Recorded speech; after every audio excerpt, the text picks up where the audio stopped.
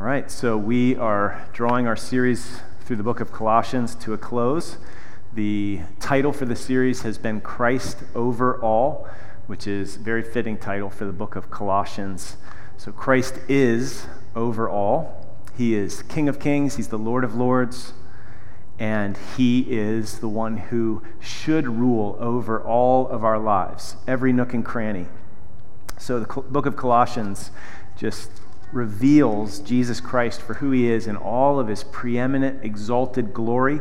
So if you look back in chapter 1, there's this beautiful song to Christ, a poem to Christ. He is the image of the invisible God. Verse 15, the firstborn over all creation, for by Him all things were created in heaven and on earth, visible or invisible.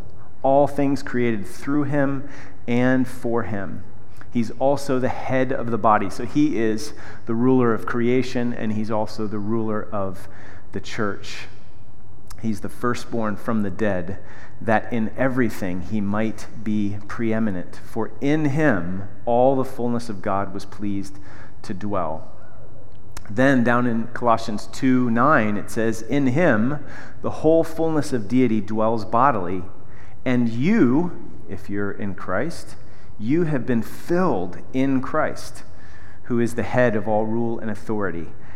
And then Paul is saying, because those things are true, as you received Christ Jesus the Lord, who is preeminent over all, so walk in Him, so that He is over all of our lives, every aspect. That's Paul's goal. He wants to present the Colossians and us mature in Christ, where we know what it looks like to live as a Christian in every nook and cranny of life. That's why he prays in chapter 1 that we would be filled with the knowledge of His will in all spiritual wisdom and understanding, so that we may walk in a manner worthy of the Lord, fully pleasing to Him. We know how to please Him in every aspect of life. So, Christ is over all. The question then is Christ over all in my life, in your life, in every area? That's what Paul's praying for. That's what he's laboring for. So Bethel family, let's pursue this. Let's welcome Christ's lordship, His preeminence over all of life. In previous weeks, we saw how Christ is to be over our thoughts and our desires and our relationships and our work and our past, and our present, and our future. So you know that with the Lord's Prayer, your kingdom come, your will be done on earth as it is in heaven. When we pray that, we are actually welcoming Jesus' kingship, His lordship over every aspect of life. Your kingdom come. You are the king. Help me, Lord, not to stiff-arm you, to resist your rule, but to welcome it.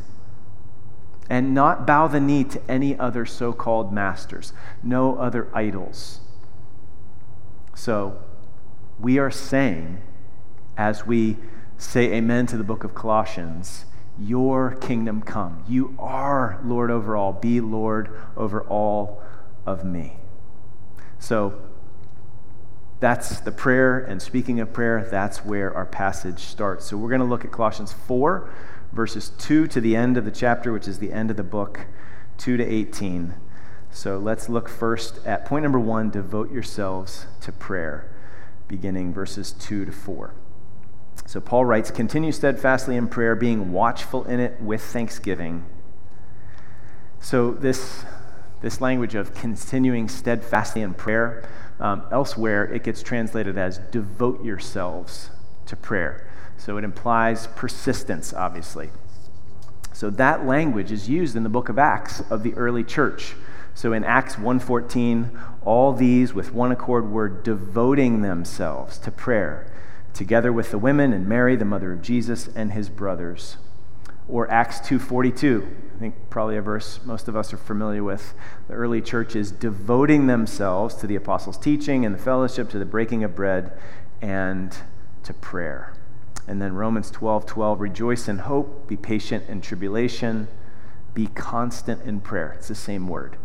Be devoted to prayer. Continue steadfastly in prayer.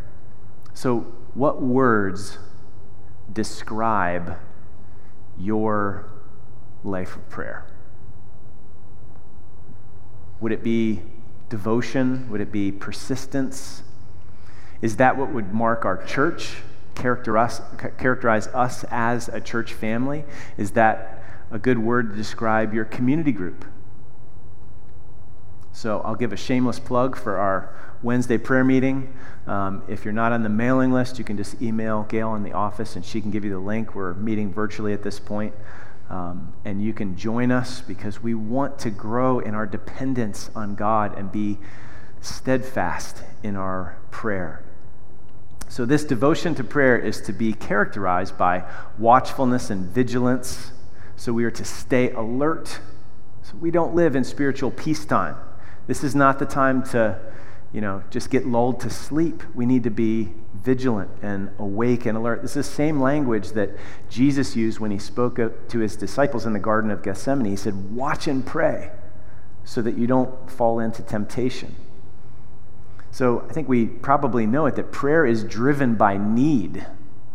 If we're not aware of our need, we're not going to be praying much. If we get lulled to sleep, if there's no threat, no battle, no need, we're not aware of our need and the needs around us, we will stop praying. So we need to be clued in, not forgetting our need. Jesus said, apart from me, you can do nothing. So we are needy.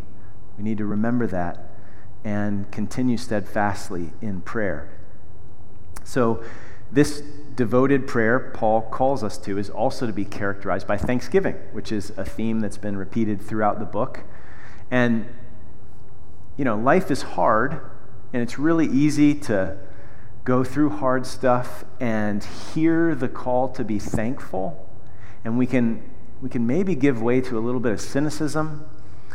We can almost be spiritual pessimists a little bit, This call to dogged thanksgiving can feel like it's a little too out of touch with the difficulties of life. Or we can cultivate a daily habit of recognizing, Lord, help me see your goodness and mercy. To realize, to remember that as a Christian, I am always doing better than I deserve. And God is at work even in the hardest of circumstances. So he has been merciful and gracious and loving. We need to rehearse those things and not forget them, like Psalm 103. Forget not all his benefits. Remember what he's done and rehearse it. He is being merciful and gracious and loving. Sometimes we just need eyes to see it. He has promised to keep us all the way to the end. And he's working all things together for good. So there is all kinds of reasons to be thankful, no matter how hard things get in our life. I remember one time we were back in Chicago doing college ministry, and we had a volunteer staff of a number of folks, and we met monthly. And the church was going through a pretty rough patch, and a lot of people were discouraged. And there was actually, I think, negativity was starting to get some traction, some inertia. And I remember getting discouraged myself, and we met on a Friday night for our staff meeting, and we stopped and just said, listen, how has God worked in our lives while we've been at this church? Let's just stop and think and rehearse some of the ways in which he's been gracious and he's blessed us. And it was like, started slow, and then it started to just boom, boom, boom, left, right, and all of a sudden the heaviness just lifted, and we all left the house that night so encouraged because our eyes, we got off of the negative stuff and we were focusing on all the good that God had done. So I need to do that more often. I imagine we all do. That doesn't mean you sweep, stuff that needs to get addressed under the rug. It just means that we can just really incline to focus on the bad things rather than all that God has done and is doing and is promising to do for us as his children.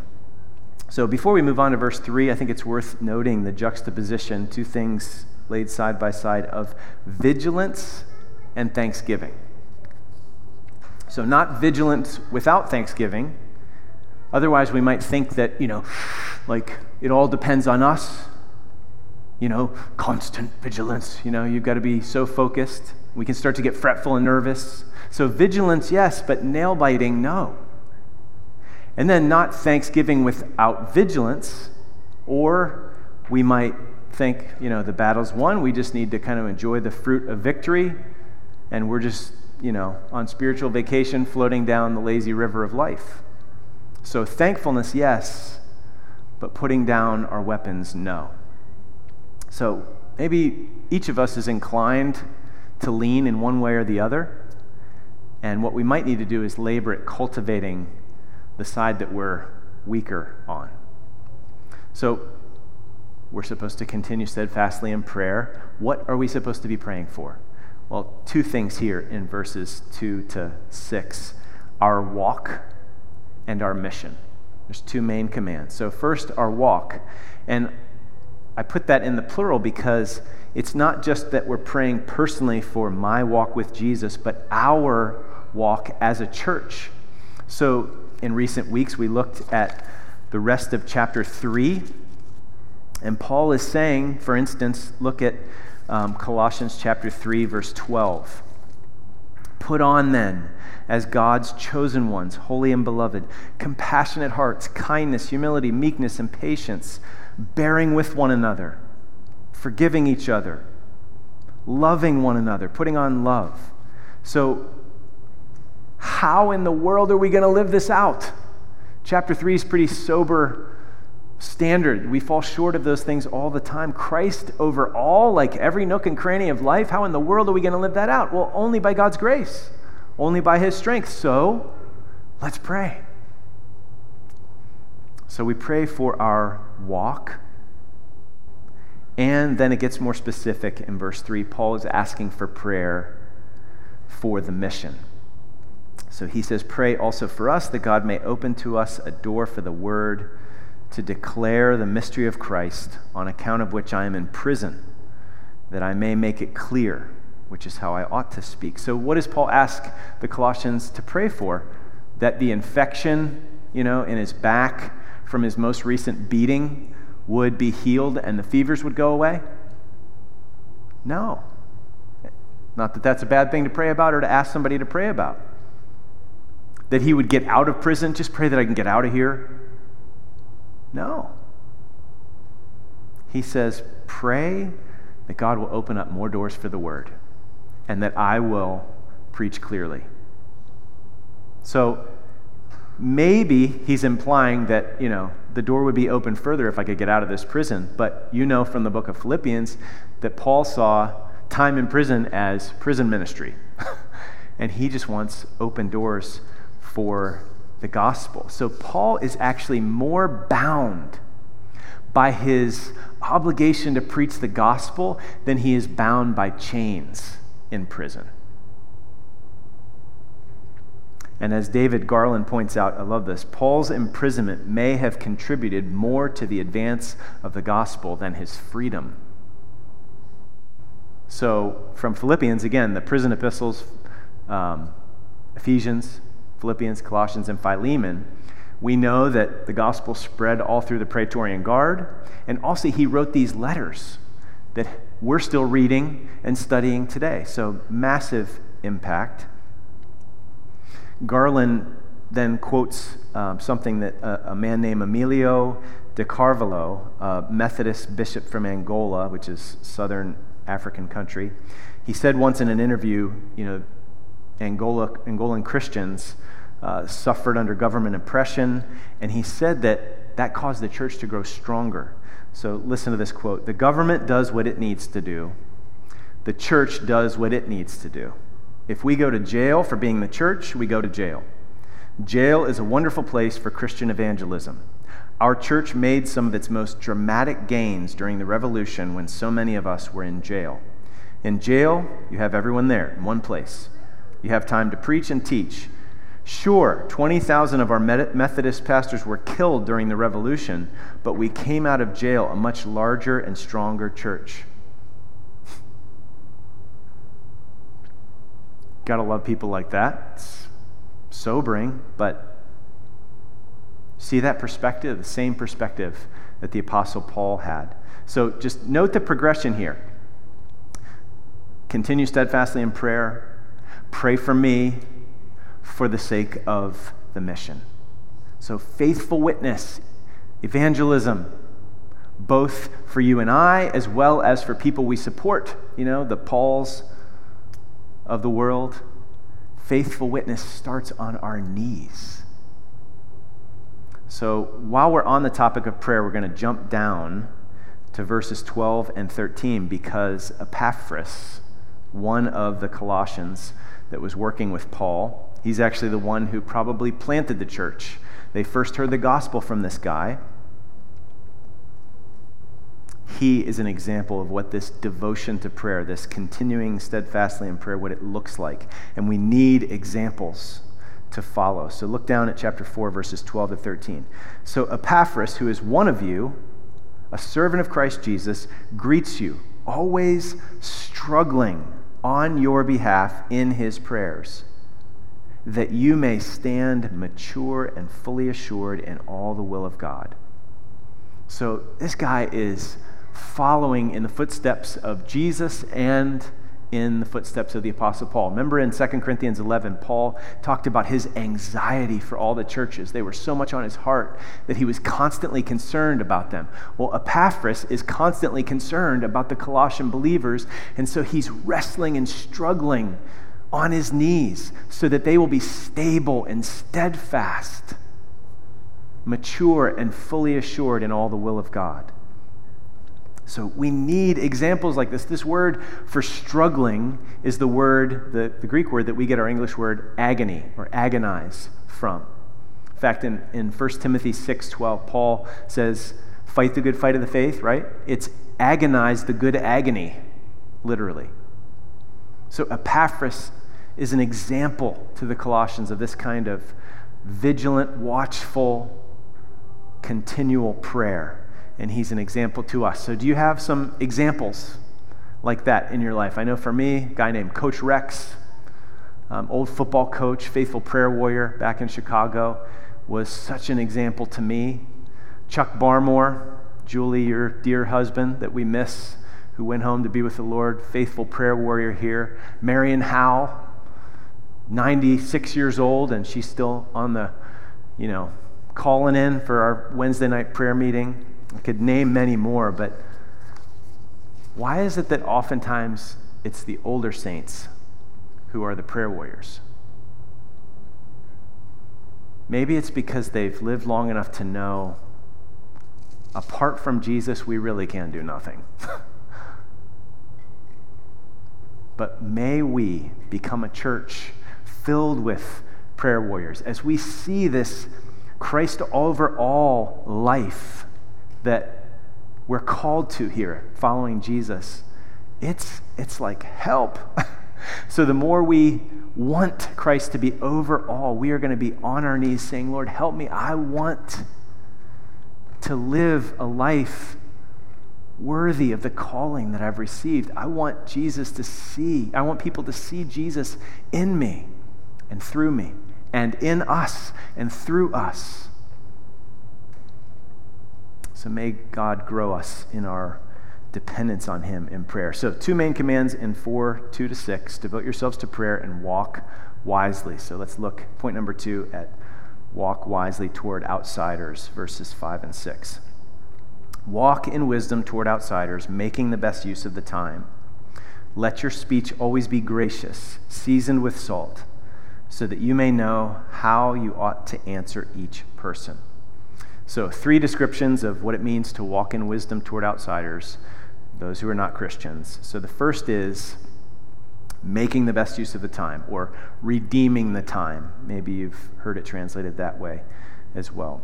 So our responsibility, our loving obligation is to always have the outsiders, the people outside of Christ, which means they're outside of hope, outside of forgiveness, outside of heaven. They should not not be out of sight, out of mind. These people that God has in our lives, these neighbors that don't know Jesus, they should be on our minds and in our hearts. And whenever an opportunity presents itself, we would want to buy up that opportunity and take advantage of it. So, you know any bargain hunters in your life? Maybe you are one. You know, always looking for a deal. And whenever you see it, or whenever they see it, they just jump on it, buy up that opportunity. Well, what if we were that way with opportunities for the gospel? In fact, Lord, make that little word picture stick. The next time the inner bargain hunter just gets activated in you or in somebody close to you, think of this. Lord, help me be oriented that way toward buying up opportunities, making the most of every opportunity for the sake of the gospel. So, our walking in wisdom should be characterized by making the best use of the time. The second description is that we should be both gracious and salty. So not an either or, but a both and. So our speech toward those who don't know Jesus yet should be gracious and salty. So salty, just for what it's worth, in our day might mean something a little bit different, you know? Like, she's kind of salty, or he's a little salty. So kind of means coarse or aggressive or sometimes sarcastic or whatever. Paul means witty or clever or winsome.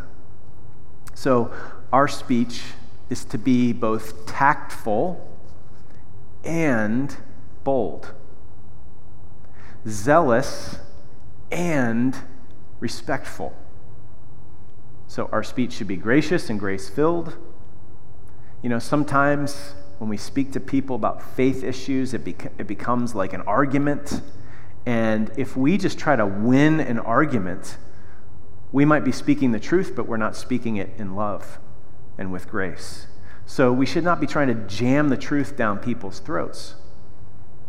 But that doesn't mean that our speech should be so nice that it never provokes thought or challenges assumptions. So our speech should be salty. It should be lively and thought-provoking. So what's the best way to do that? Well, not necessarily going nuts on YouTube watching apologetics videos, although that can be helpful. I think one of the most effective ways for our speech to be winsome and vital is to feed on Christ every day and to taste and see that the Lord is good, so that when we have the opportunity to speak of him, it's not this canned, formulaic, dull thing. We're like the aroma of Christ, and some people are going to smell that, and their appetite is going to be whetted to know Christ. So Dick Lucas has a wise comment here. He says, the new convert typically is urgent, but can lack tact and discretion. The older Christian has the wisdom of experience, but often lacks boldness and importunity, persistence. You see that happen so often? Maybe you've seen it in your own life. Maybe you used to be more zealous and now not so much. Don't you want it to be both and? Which leads us to our knees, right? Once again, to pray, because prayer is essential to effective witness. So let's pursue zeal with knowledge, substance and passion, light and heat. So we need to walk toward outsiders with wisdom, making the most of every opportunity, speaking with salty and gracious speech. So you know how good it is when somebody's got some salty speech when it comes to speaking the truths about Christ and the Christian faith, right? So you've listened to maybe Ravi Zacharias, you know what I mean. Or I recommended this book by Rebecca McLaughlin. Highly recommended, great apologetic book, Confronting Christianity, 12 Hard Questions for the World's Largest Religion. So clear, so winsome, just really, really good. You can also look up videos where she is speaking as well. So we might get intimidated. We might think, I could never be Ravi Zacharias. Well, of course not. But we're not called to be the next Rebecca McLaughlin or Ravi Zacharias. We're called to be grounded and ready, prepared for the opportunities that do come. So do you see that phrase, the last phrase in verse 6? So that you may know how you ought to answer each person. Each person, again, that could be overwhelming. Well, that's why we pray. God can help us. He can help us be gracious and salty in our speech. But we've got to start somewhere. You're not called to be an apologetic genius, but instead to just make the most of every opportunity. So if somebody asked you today, social distance with your neighbor in the yard, why are you a Christian? Would you be ready to answer? If somebody asked you why Christianity is better than other religions, what would you say?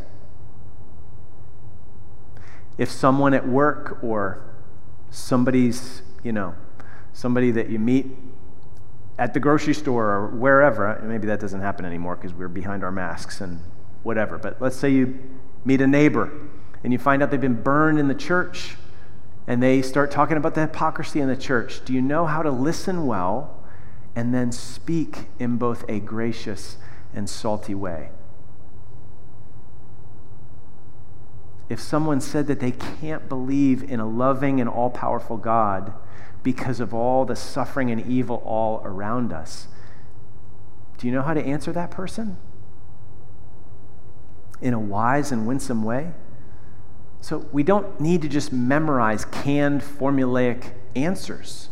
We need to walk with Jesus and learn his word and understand his mind and love people and listen to them and seek to speak the truth to where they are in clear and gracious ways.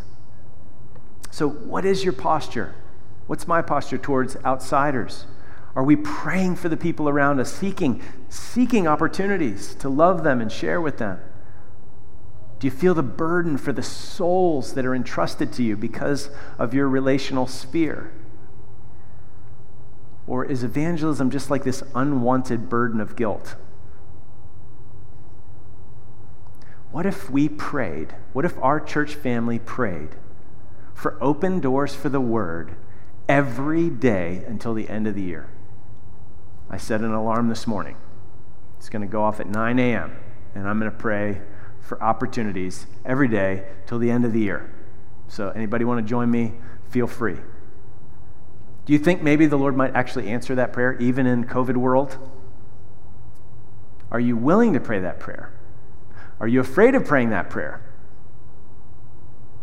If you're afraid of praying that prayer, don't think too lightly of God's ability to help you with gracious, salty speech and the ability to answer each person. You don't have to have all the answers.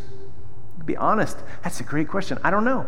Let me go think about it. Let me go, study that a little bit and come back to you.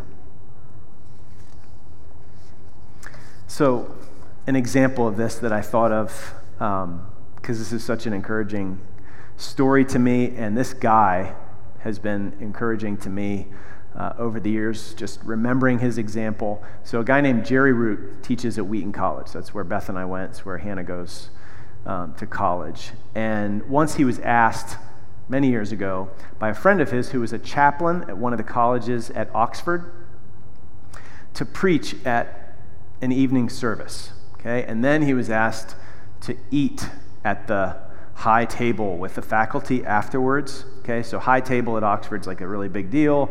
This huge space, rich wood paneling, lots pretentious with a capital P. Okay?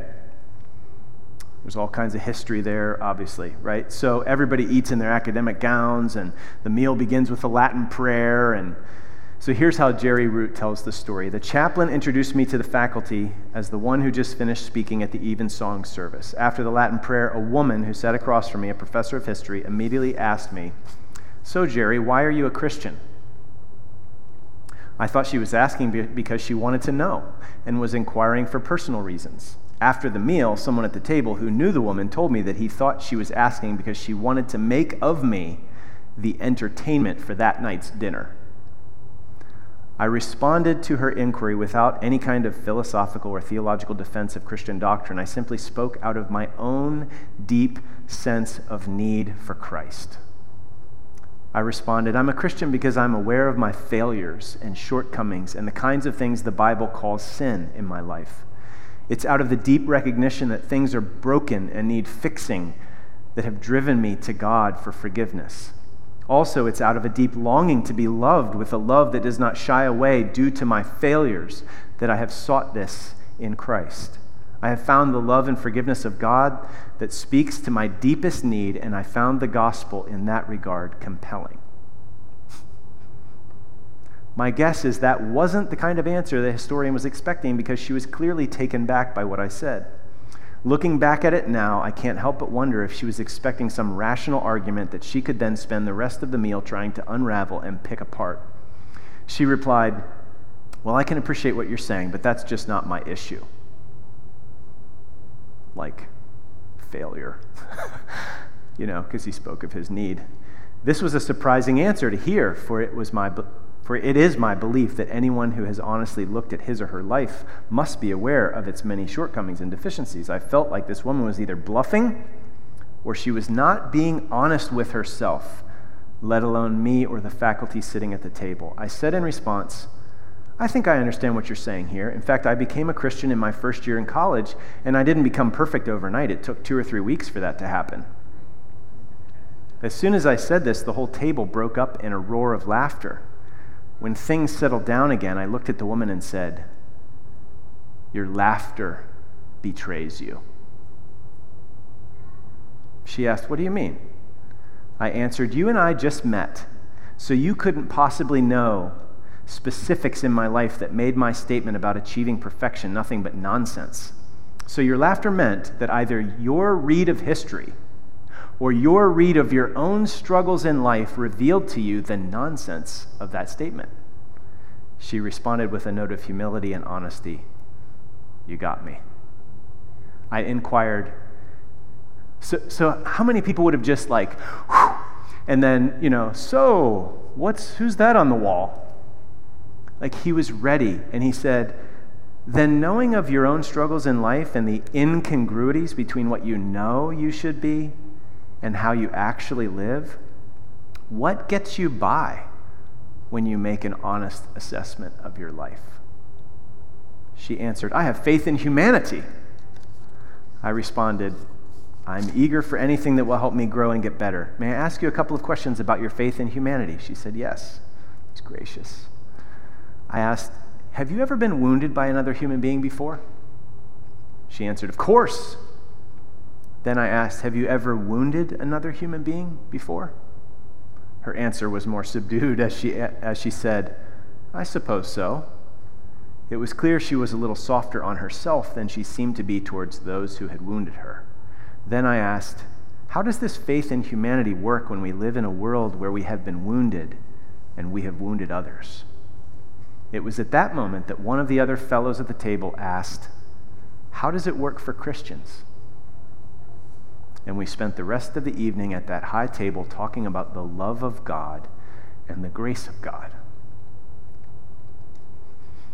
So, Jerry Root is a gifted evangelist, so I think we could all feel like we're not ready compared to him. But he was ready not with a bunch of impressive philosophical and apologetic grenades to launch, at those Oxford intellectuals. He came with a humble heart in tune with his need for Christ and full of love for Christ because of how Christ had first loved him. So he was ready. Let's pray and seek to be ready ourselves. So lastly, oh my goodness, together, verses 7 to 18. So this is a bunch of greetings, right? And we'd probably be tempted to kind of blow past this, but there's so much beauty in this section, so much instruction.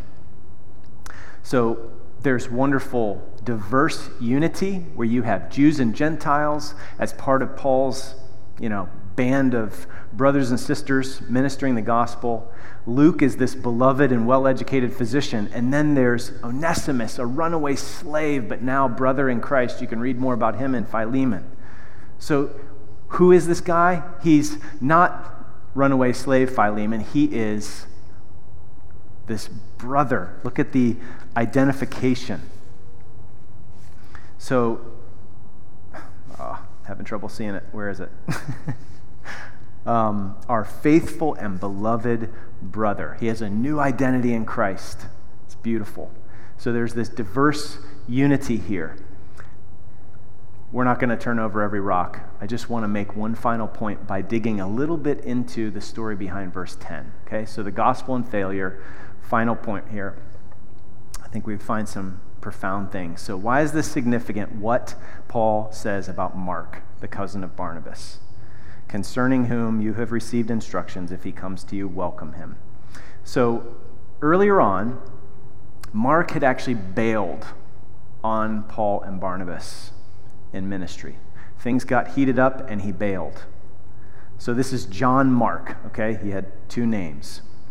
So in Acts 13:13, it says, Now Paul and his companions set sail from Paphos and came to Perga in Pamphylia, and John, that's John Mark, left them and returned to Jerusalem.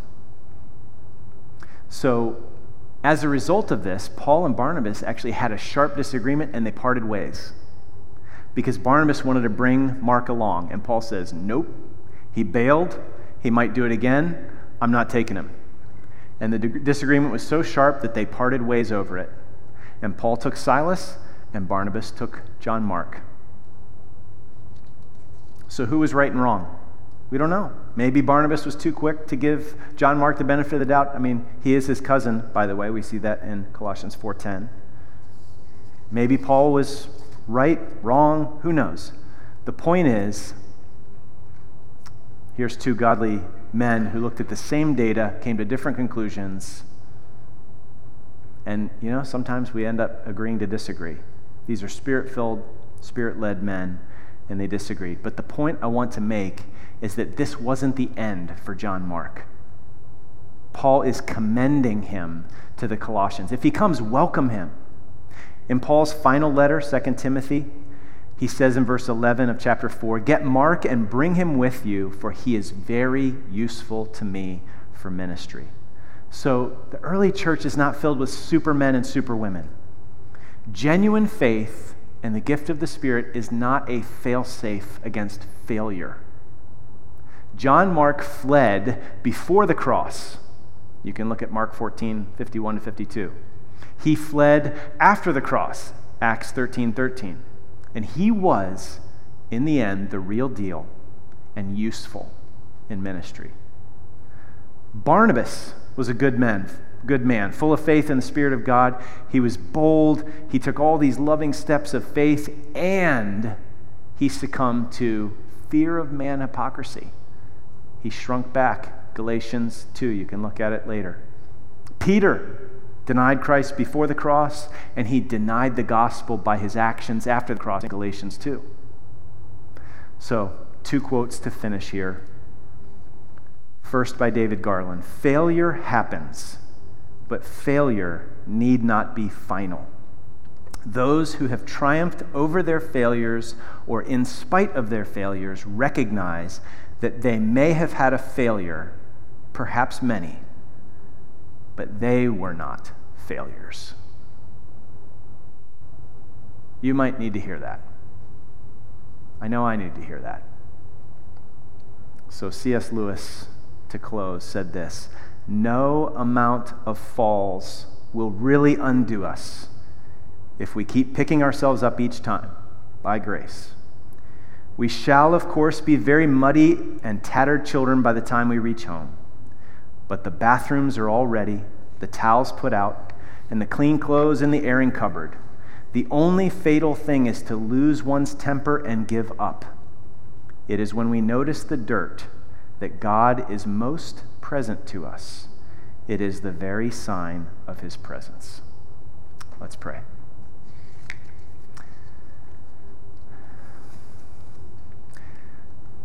God, we came into relationship with you by your undeserved and amazing grace poured out on us through Christ. And so as we received Christ Jesus the Lord, help us to walk in him by his grace, on our knees, and making the most of every opportunity so that we can walk in a manner worthy of you, pleasing you in every respect, even when we fall, coming back to you for grace and cleansing and fresh strength to follow faithfully. In Jesus' name, amen.